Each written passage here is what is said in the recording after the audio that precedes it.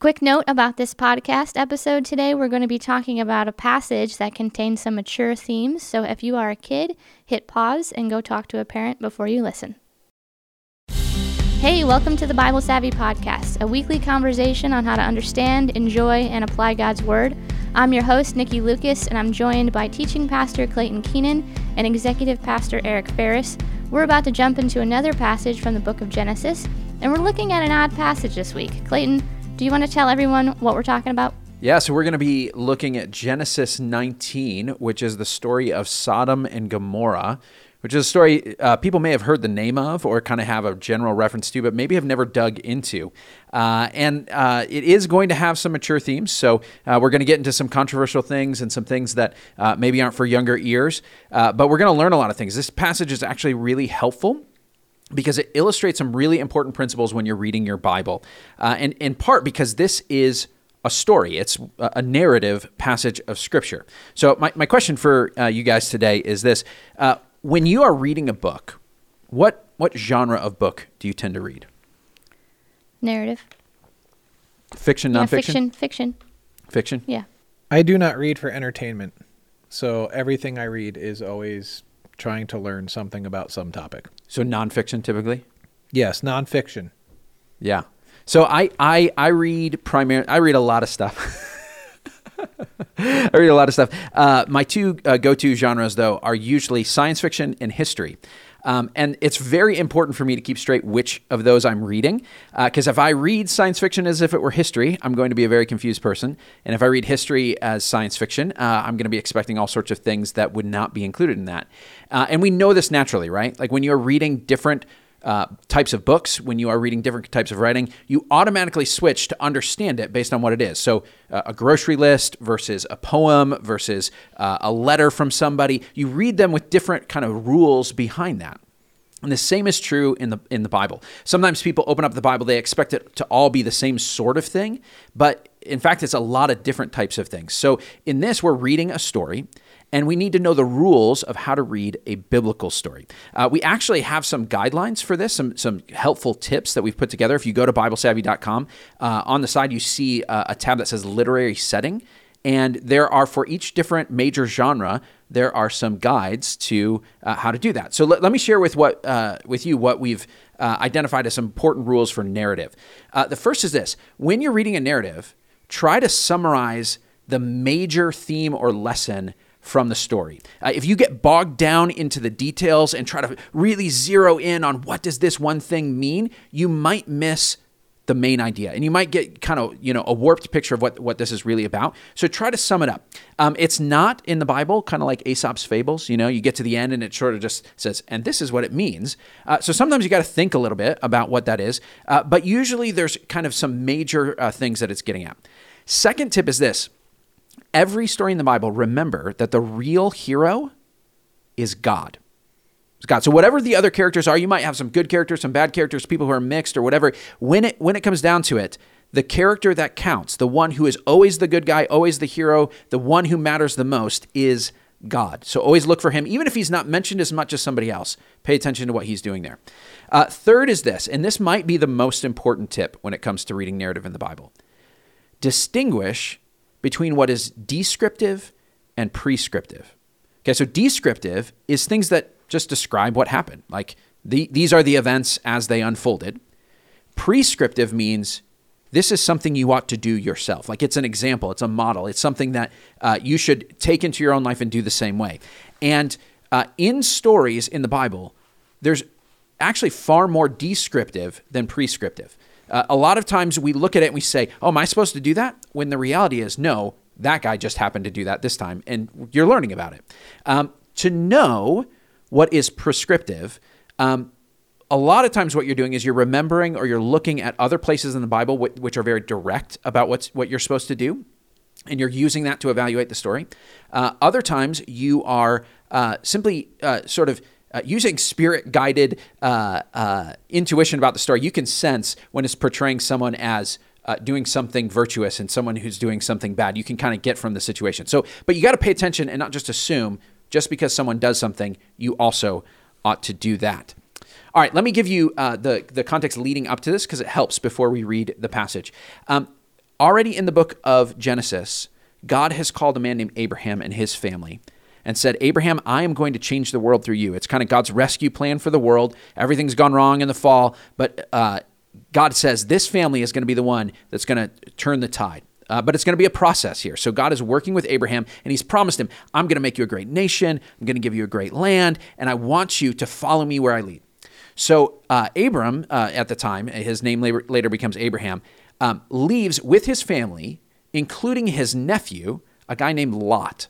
And they go to what will be the promised land, and they're traveling through the land. They don't live there. They don't own anything, but they're traveling through the land. And they've got kind of a big caravan with them. They got all their servants and their livestock and all sorts of stuff. And before long, there's not room for both of them to be together. So they say, let's split up. You take your stuff and people, I'll take my stuff and people. And Abraham says, all right, Lot, you get first pick. Which direction are you going to go? And Lot looks at some land off to one direction, and he sees it, and it says it looked to him like the garden of God. So he's like, that looks like Eden. But then right after that, it says, but the people were very wicked. So this already has you, even before you get to the story, kind of ready for what's going to happen. Abram goes the other way, and along the way, he's hearing about the wickedness of this place where Lot went to, these cities called Sodom and Gomorrah. And along the way, God comes and visits Abraham. He actually sends some angels to visit him and says, Abraham, I'm about to go bring judgment on them. And Abraham says, but wait, what if there are some righteous people in the town? And I think he's probably thinking of his nephew. And so Abraham prays to God. He says, all right, look, if there's 50 righteous people in the town, would you promise not to destroy it? And God says, sure. Even if there's a lot of bad people, but there's 50 righteous people, I'll spare them. Abraham's like, oh, okay, maybe it's worse than that. So he kind of bargains him down. He's like 45, 30, 20, 10. And God's like, sold. For 10 people, I will spare the city. So this is the setup. Right before we get to this, he's like, if there are even 10 people, I'll spare them. That's not a lot of people that aren't wicked. So this is where we're at. Will God spare the city when he sends his angels to visit? Eric, you want to read it to us? The two angels arrived at Sodom in the evening, and Lot was sitting in the gateway of the city. When he saw them, he got up to meet them and bowed down with his face to the ground. My lords, he said, please turn aside to your servant's house. You can wash your feet and spend the night, and then go on your way early in the morning. No, they answered, we will spend the night in the square. But he insisted so strongly that they did go with him and entered his house. He prepared a meal for them, baking bread without yeast, and they ate. Before they had gone to bed, all the men from every part of the city of Sodom, both young and old, surrounded the house. They called to Lot, where are the men who came to you tonight? Bring them out to us so that we can have sex with them. Lot went outside to meet them and shut the door behind him and said, no, my friends, don't do this wicked thing. Look, I have 2 daughters who have never slept with a man. Let me bring them out to you, and you can do what you like with them. But don't do anything to these men, for they have come under the protection of my roof. Get out of our way, they replied, and they said, this fellow came here as an alien, and now he wants to play the judge. We'll treat you worse than them. They kept bringing pressure on Lot and moved forward to break down the door. But the men inside reached out and pulled Lot back into the house and shut the door. Then they struck the men who were at the door of the house, young and old, with blindness, so that they could not find the door. The 2 men said to Lot, do you have anyone else here, sons-in-law, sons or daughters, or anyone else in the city who belongs to you? Get them out of here, because we're going to destroy this place. The outcry to the Lord against its people is so great that he has sent us to destroy it. So Lot went out and spoke to his sons-in-law, who were pledged to marry his daughters. He said, hurry and get out of this place, because the Lord is about to destroy the city. But his sons-in-law thought he was joking. With the coming of dawn, the angels urged Lot, saying, hurry, take your wife and your 2 daughters who are here, or you will be swept away when the city is punished. When he hesitated, the men grasped his hand and the hands of his wife and his 2 daughters, and led them safely out of the city, for the Lord was merciful to them. As soon as they had brought them out, one of them said, flee for your lives, don't look back, don't stop anywhere in the plain, flee to the mountains, or you will be swept away.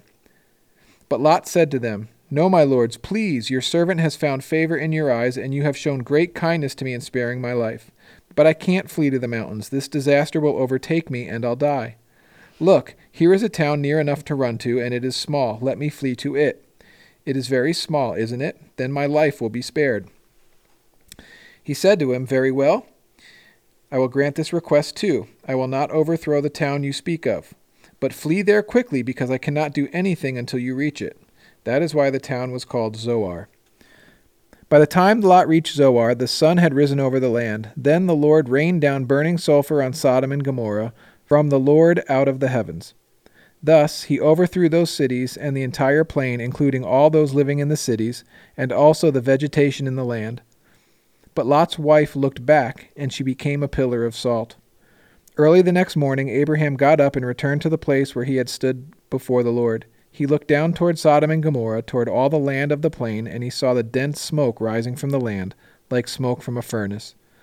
So when God destroyed the cities of the plain, he remembered Abraham, and he brought Lot out of the catastrophe that overthrew the cities where Lot had lived. All right. There is a lot there. We are going to go into the observation phase of comma here. We're going to note what we see here in the passage. I want to clear the way with one of these observations, because I'm guessing that a lot of people are paying attention to this and thinking about this question. It's the issue of the men of the city wanting to have sex with the men who had visited, the angels who had visited. And that automatically, especially in our culture, raises the question of homosexuality. And so a lot of people look at this and see this story as one of those biblical passages that addresses the issue of homosexuality. And even in kind of older language that gets used, sodomy is sort of a shorthand for gay sex. And so when people are looking at this, they're saying, is this a passage where people are going to come down harsh and condemn gay people? Now, let me kind of get two sides of attention here, okay? One side is this. The Bible is clear in other places that marriage is between one man and one woman, and that sex outside of marriage, including between two men or two women, is forbidden. That's not something that God permits.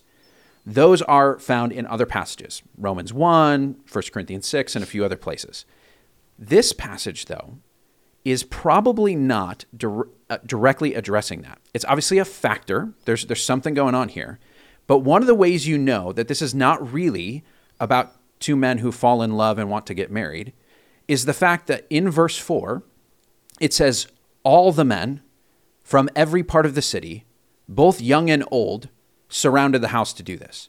So whatever they were doing, the odds of every single male in the town of Sodom being same-sex attracted and wanting to have sex with a man because that's their orientation is not very likely. That seems pretty far-fetched. It seems like the situation has something more to do with these outsiders came in, and it was an ancient thing. Warriors who had conquered other places or, in different armies and that sort of thing would often use rape as a way of humiliating the people that they had conquered, the people that they were subduing. And it seems something a little bit more like that. So this is one of those ones where people say, oh, look, this is a place where we can condemn that. There are places that address same-sex sin, but this is not one of them. And probably as Christians, we should not go to this passage when we're talking about that issue. It tends to be one that approaches the situation with harshness, judgment, rather than opening up for conversation with people, talking about what God's good designs for sexuality are. So that's an observation about that, knowing that if we don't talk about that first, people will be thinking about it the whole time. Let's open it up to other observations that you guys might have for this. How in the world do you want us to follow that? So here is my what was my thought when I listen to this passage being read and I just think about the scene unfolding. It is an out of control crowd, and it reminds me in Romans where it says there is sin, there is behavior and attitude that is not the way that God designed us to live, but worse than that is people that applaud it. And that feels like what's going on here. Like this whole city just got so far away from God that they were applauding one another and encouraging one another, and they were drumming up like this crowd scene that's so out of control and so sinful that in some ways it's hard to not get swept up in the crowd. It feels like it's just kind of run amok. Yeah. The first thing that I noticed was the urgency that's conveyed in the story. So you read like phrases like get them out of here in verse 13. And then we see variations of like, hurry, flee, get out, don't look back, through verses 14 through 22. But the one that really stood out to me is right at the beginning of the story. When Lot approaches these two men at the gateway, he says, "My lords, please turn aside to your servant's house." And I thought, okay, so back in the day, people, when they would travel and they would pass through to a town, sometimes they would stay in the town square. And they would stay there overnight until the next morning. They would get up and they would continue with their travels. And putting that picture in my mind with the reputation that Sodom and Gomorrah had, when Lot uses those words, turn aside, there's an urgency in his phrasing, because that's another way of saying, don't even go to the square. Like, stay away from it. Don't go there. Don't stay out in the open. Just get away from it. And then it says in verse 3, but Lot insisted so strongly that these men did go with him and go into his house. And so Lot knows that Sodom and Gomorrah was not a safe place to be because of how wicked the people were in that town. Another thing that jumped out to me in terms of observation is how it ends, pointing out that God spared Lot. And it's almost like it is assumed, of course, God is right to judge sin. Of course he would. And any act or any degree of mercy and grace to rescue people from that judgment shows not only God's righteousness and his judgment, but also his mercy and his grace. And we can sit on the human side of it and question it. Like, how is it this perfect balance of judgment and grace in this amazing God? And we don't fully understand how that all works out, but he seems to be able to execute it perfectly all the time. Yeah. Mm-hmm. I think you get that reinforced in verse 13 when it talks about the outcry to the Lord against its people is so great that he sent us to destroy it. That idea of an outcry is saying that actually something really needs to be done about this. The judgment side we often push back on, but to have the sense of there was a need to do this. If he ignored this, it wouldn't be good. It's not just like, oh man, God gets angry, he gets ticked off. What is he doing? He's walk on eggshells around him. He's saying, no, people are crying out that this sort of place is wrong. It's destructive. It hurts people. Like, this is not good. Something has to be done about it. And God's actually being good by addressing this evil. Seems like from the human side, it doesn't matter which way God plays. We criticize, right? So, if there is sin run amok or injustice, people will shake their fist at God and say, God, why don't you do something about this? Why don't you step in and definitively take care of it? And then on the other side, if you talk at all about God's judgment or him definitively taking care of anything, then you say God's a mean ogre and I knew that God wasn't loving. And so it feels like no matter which way God plays, humans are going to criticize. Yeah. My next observation kind of led me to a question. So after Lot had heard that the city was going to be destroyed because of how wicked it was, in verse 16 it says that he hesitated and that the men had to grab him and his family's hands and take them out of the city. Why do you think Lot hesitated? I feel this tension when I look at the character of Lot. Like, there are details that point me in like two directions. Like, there's the part where it's like he's sitting at the gate of the city, which my NIV study Bible tells me is the place where people who are in charge or important in a city end up. And he's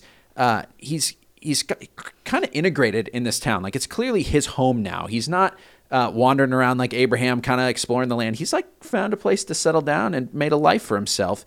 And his family clearly is there. He's kind of married his kids off to people in the town and things like that. So there's a part of him that says, wait a minute, if I got to run from this, I'm hesitant because this feels like my life. Like, even if Lot clearly recognizes like this is a bad place, it also feels like his place in some way. And I think, I don't know, I can relate to that sometimes with things I know ought to change in my life, feeling like, but this is kind of what I'm used to, I'm hesitant. Yeah. I don't know, as most Bible characters, how much Lot fully believed what was about to happen. Right? So, which is all of us. You know, even those they were like true believers, I believe everything I see in the Bible. If God speaks something to me, I want to say I believe it. But always in the back of your head, like, really? That's a pretty, like, to make a radical life move based purely on trust is sometimes tough to do. And I think most people, if they're honest, say they hesitate. There's one detail here I want to, before we move on to the next phase of comma, I want to hear your thoughts on. What do you do with the fact that when the guys want to, take the angels, Lot says, well, take my daughters instead. Like that's almost scarier than the mob wanting to attack somebody. Like, this is a father. What do you do with that? I was going to ask the same question, so I don't know. I was going to ask you because you guys are dads. Yeah, I mean, we're talking about gang rape. Yeah. Right? I mean, let's just call it what it is. We're talking about gang rape, sitting at the front door of this guy's house, and I see it on like two sides of the coin. He knows that what is about to happen is terrible, and he can't let it happen. And I also think that he's a bit of a coward and a punk, and it's a desperate move. And then I wonder, like, is it like did he think if he offered his daughters that the crowd would say, like, make them come to their senses? Like, please don't do this terrible thing. I mean, if you're going to be terrible, do this terrible thing to my daughters. And they go, no. Like, I don't know if he was bluffing or if he was... Almost like saying, hey, you wouldn't do this to one of our own, right? So why would you do it to these people? Like, to shock them into saying, oh, yeah, what are we doing? Yeah, but for sure, I think one of the traps we fall into when we read the Bible is we tend to either put characters in the Bible into the all good category or the all bad category. And so we see here where we say, okay, raping an angel is bad, but somehow raping his daughters is good. Like, at face value, you could read the story that way, and then you get really confused. Like, how could the Bible possibly be telling you that that's a good alternative? I don't think that's what this story is doing. I think what this story is illustrating is how unbelievably wicked and out of control this entire story is. Yeah. I think it goes back to that tip for reading narrative. God is always the hero. Everybody else is either a bystander, a villain, or some mix of those kinds of things. Like, you don't look at Lot and say, oh, there's a hero. You look at him and say, he screwed up just like us, but he got caught up into this story where God is the hero. And so we don't have to take it as a prescriptive thing, but a descriptive thing. Let's go to the message now. We're going to kind of flip the M's in comma today, just because the kind of meditation we might do out of this passage is a little different than sometimes. For a message, I just want to zero in on that urgency theme that Nikki identified. And especially in verse 17, where it says, flee for your lives, don't look back. And so I took a message from that, which is flee from sin and don't look back. Flee from sin and don't look back. What do you guys think about that? I think the word flee is funny. Every time I see the word flee, it makes me want to say it in a high-pitched voice. Flee! Fleeing is like active. It is being convinced that not only the course of action, but the results from this course of action are not going to bring God's best to my life. In fact, they could bring God's judgment, or they could bring the ability for Satan, who is our enemy, to get a stronghold or a foothold in my life that is going to cause some serious destruction. And so flee for me is don't even mess around. Yeah, it's drastic. Yeah, you have to take drastic measures in a situation like this before it gets too far gone. Yeah. So often we're like, let's creep away from sin. Let's tiptoe away from sin. Let's make some gradual moves. It's like, no, it's urgent. It's drastic. We got to flee. So here's what I want to do for the meditation, because it comes right out of this. I want us to take 45 seconds or so, like we typically do, and I want us to think about that line from the passage, to kind of prayerfully think over and ponder the line, flee for your lives, don't look back. But I want to put a personal edge on it. I want you to think, what do I need to do? What is God calling me to do to flee from sin?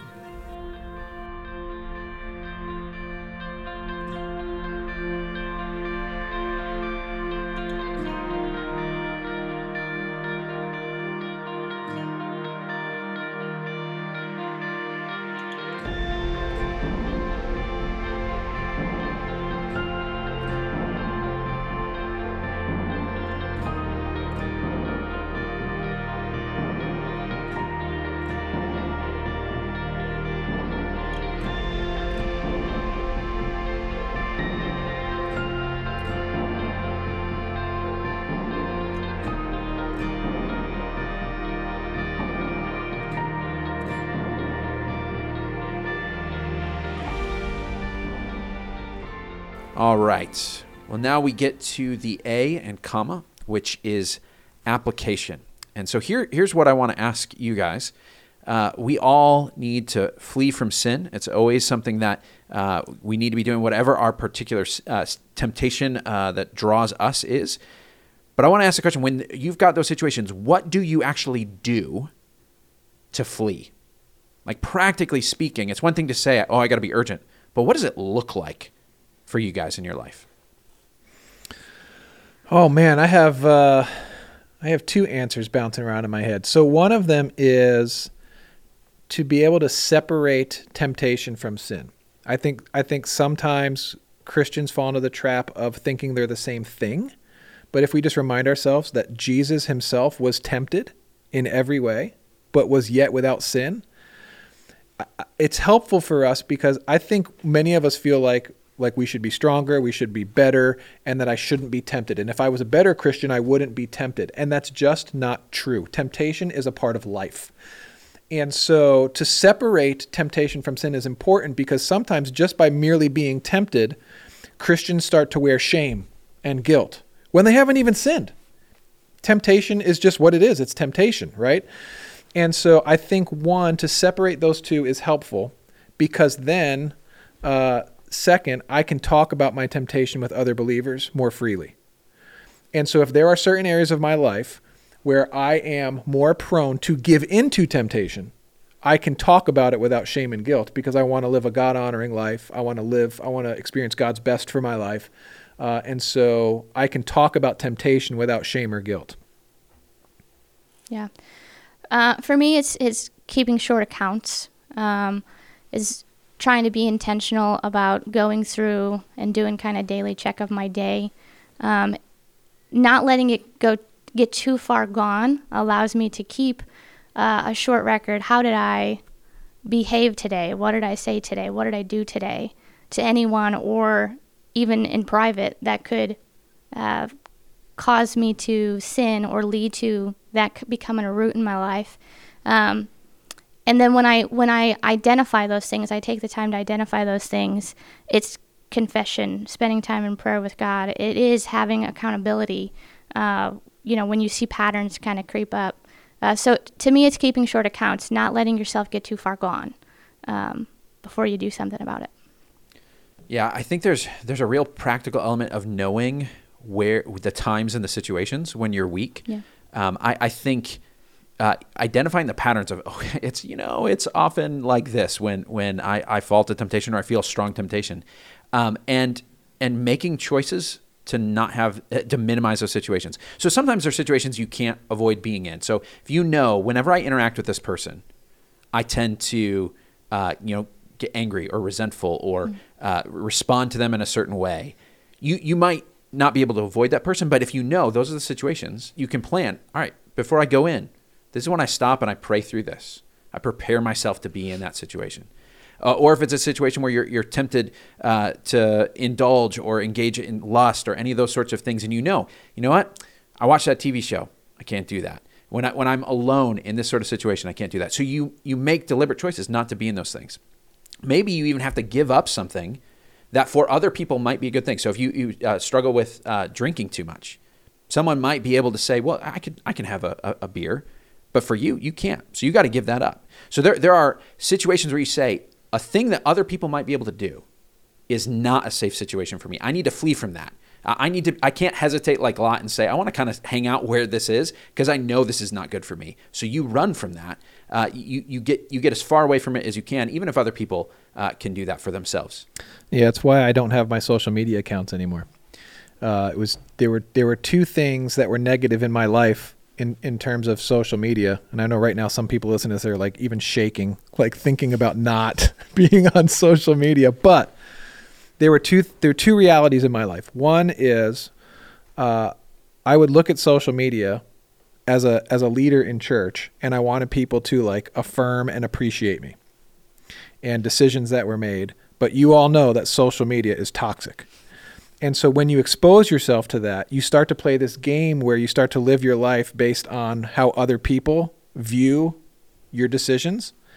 And so what I found with me was I started to become like the people on social media. I myself started to become toxic because someone would say something about some decision or something about church. And then I, in my own heart, would think, well, what a bunch of idiots. So now I'm becoming judgmental, which is what I don't like to see on social media. The other one was, and this was especially for me on Twitter. I don't know why. Maybe Instagram is like this too. But it seemed like pornography on Twitter is like unbelievably accessible. Like even when you're not looking for it. And so at a certain point, I was just like, I just need to get every social media platform off of all my devices because it is not bringing anything good to my life. And for me, that was fleeing from sin. It was exactly what you were saying. Here's where I want to leave us. Some of you listening right now, in fact, I think probably many or most of you listening right now, the Spirit of God is probably bringing something to mind where you know you've got to flee, where you've got to run away. And so the thing I want to tack onto this is, notice in the thing the angel said, flee for your lives. This sin is a life or death matter. Sin kills. It is something that can destroy you, relationships, people around you. It is not a light thing. So if God is bringing to mind something that you need to do, take that with complete seriousness, as if someone was warning you, you're about to get hit by a truck, and do what you need to do. Yeah, it's some powerful truths about the seriousness of sin and our need to flee from it and not look back. That's great, guys. Thank you. We hope that this conversation helped you walk through this tough passage and apply it to your life. We hope that you'll join us next Monday. Eric is going to be walking us through another passage. And in the meantime, if you are not following along with the Bible reading plan, please go to BibleSavvy.com, download it, start reading along. Don't forget to subscribe on whatever platform you're listening on. Tell your friends, and we'll talk to you next week.